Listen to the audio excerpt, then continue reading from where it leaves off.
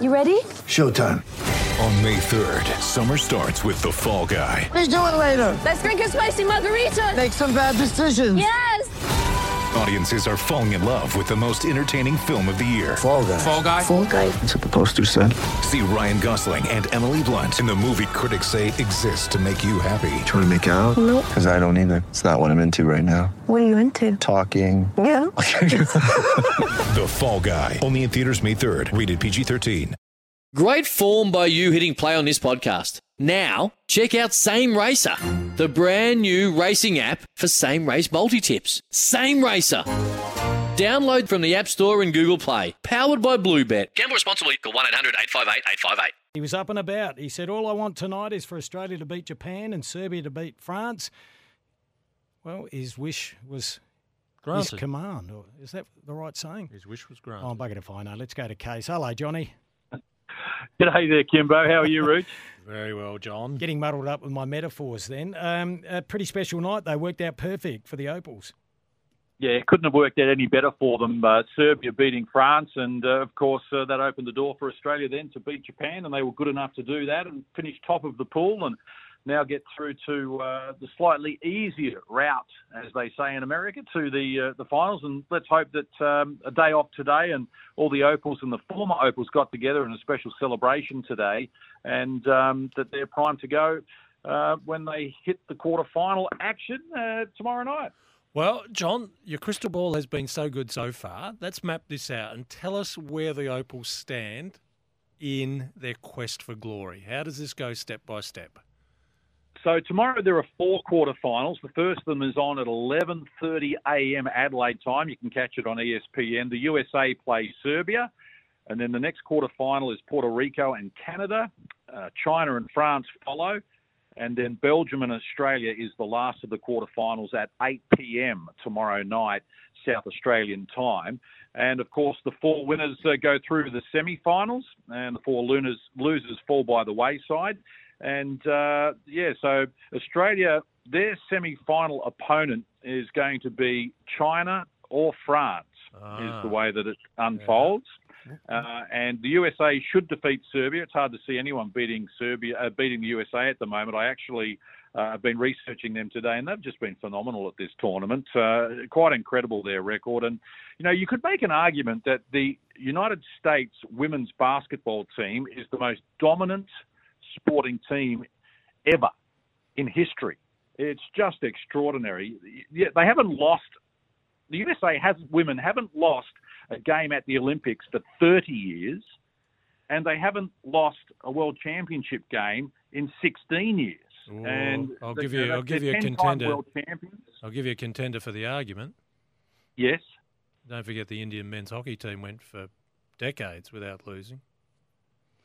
Yes, that's true. So they're up there as well. Yeah. But, in a sport such as basketball, which is perhaps a little bigger in terms of over 200 countries in the world playing and every country liking the idea of them being very good at basketball, the fact that they've won the last 7 Olympic gold medals, I think, is just extraordinary. And as I say, they've broken records here, highest ever score. They got 145 against Korea. They got 121 yesterday against lesser opposition, Bosnia and Herzegovina. But their results here, they beat Belgium by 15 at the start. Then they beat Puerto Rico by 64. China was only a 14-point game, and Korea they beat by 76, and then Bosnia and Herzegovina by 62 yesterday. But they've just been outstanding. They've dropped 1 quarter.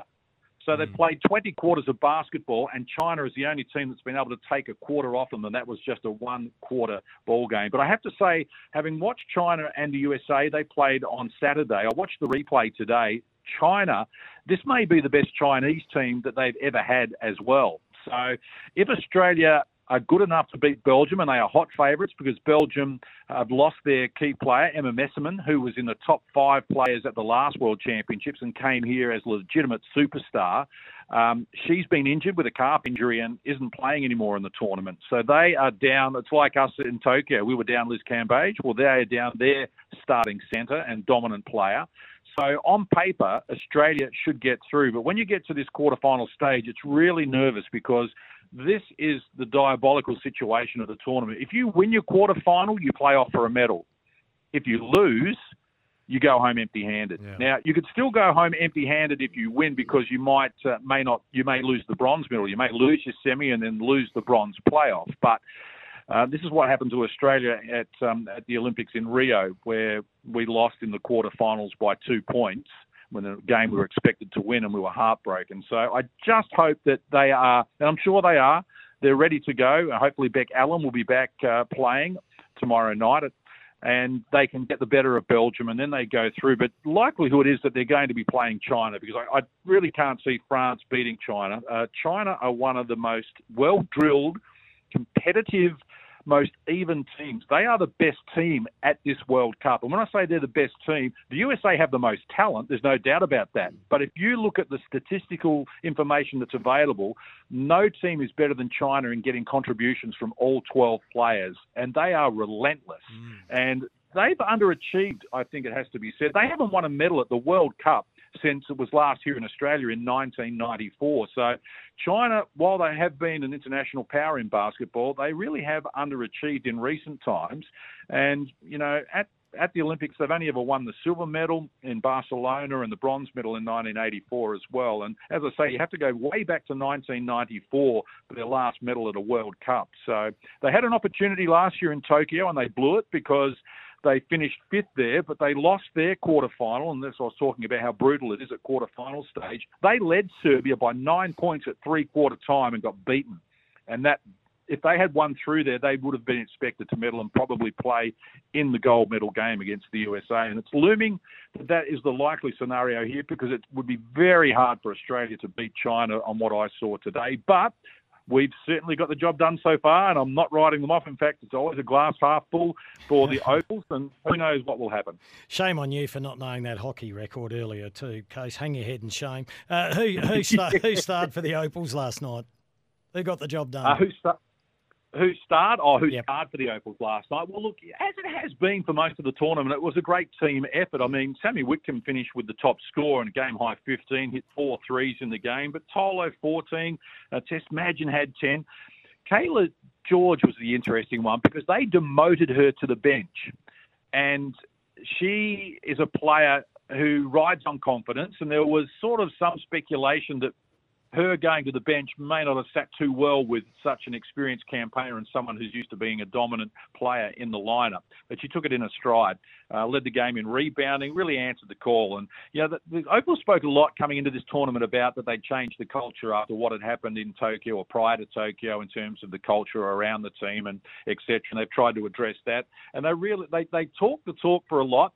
And in that first game against France, the sisterhood, as they're calling it, wasn't really evident. I thought that they looked a little disjointed and certainly weren't engaged with one another. But immediately they lost that game to France. They bounced back the next game, and I saw a completely different outfit. And since then, they've been playing as a team, and everyone has stepped up, and they've done a really good job of it. So without Beck Allen for the last 2 games, they've beaten Japan, they've beaten Canada, and now they get to face Belgium and for a chance to move through to the semi-finals. So everyone is playing well at the moment. Players have been up and down in terms of not being consistent. But from here on in, the players really can't afford to be up and down. Everyone's going to have to bring their best. But Sandy Brondello's done an excellent job in terms of coaching. She's even changed her style to a certain degree. They all seem on the same page, and there just seems a sense of destiny. You know what it's like when you're playing a World Cup or an Olympics is in your own backyard at your country, that those host nations seem to do well. We see it all the time in the Olympic medal count. And I think here in Australia, if we do get that dream semi-final of Australia against China, the China versus US game had the biggest crowd so far here at the tournament. But if it's Australia versus China in the semi-finals, then that is going to be an awesome night here at the Sydney Superdome. It'll be prime time, 7:30 on Friday night. Probably going to clash with the AFLW there in Adelaide. So you've sent Erin back, haven't you? 2 screens. Well, yeah, of course, you'll be there. We'd love to have her here. She does a great job, but can't be in 2 places at once. She is fantastic and she's magnificent, but I don't know if she could pull that off. Hey, Case, we always appreciate your time. Quarterfinal action tomorrow night. The Opals take on Belgium, 8 o'clock Adelaide time at the Sydney Superdome. Just quickly, got to go to an ad break, but you mentioned the crowds. Have the crowds been good? What type of numbers are we getting?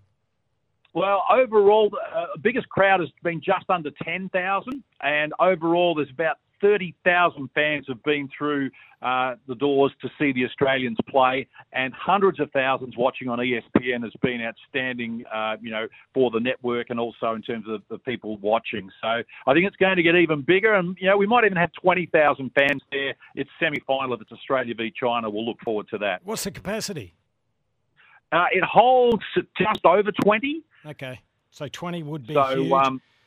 Yeah. And the noise will be raucous because the Chinese fans make a whole lot of noise. They get out the flags and the drums and the bells. And the Australians, the support here has been as good as I've ever seen, probably the best I've seen since the Sydney Olympics. So the Aussie fans have been getting right behind our Opals as well, which is great. John Casey heading up the ESPN coverage. You can see it all live on KO. Gets underway at 8 o'clock tomorrow night. Hey, well done, Case, and good luck to the girls. Thanks very much, guys. Go Opals. Well done, John. John Casey, he loves it. He lives it. It's Tyre Power's Big Footy Final Sale. To kick things off, you can get the power to buy 3 and get 1 free on selected Toyo passenger car and SUV tyres. Tyre Power's Big Footy Final Sale can't last. Visit tyrepower.com.au now.